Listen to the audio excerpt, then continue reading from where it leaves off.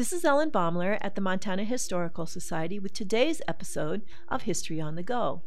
8 months before the official end of Prohibition, patrons at Walker's Bar in Butte raised glasses of beer in celebration. The sign read, "The only place in the United States that served draft beer over the bar, April 8, 1933. President Franklin Roosevelt gave the repeal of Prohibition top priority because traffic in illegal liquor fostered so much criminal activity. Roosevelt knew its repeal, though, would take time. So when he took office in 1933, he signed the Cullen-Harrison Act, making beverages with an alcohol content of 3.2% legal. 20 states, including Montana, legalized 3-2 beer. The law took effect on April 7th, and within 24 hours, the nation consumed 1.5 million barrels of beer.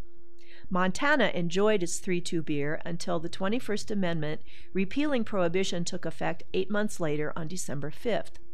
Although Montana was one of 20 states legalizing 3-2 beer, except for Walker's in Butte, beer didn't magically appear in local Montana bars.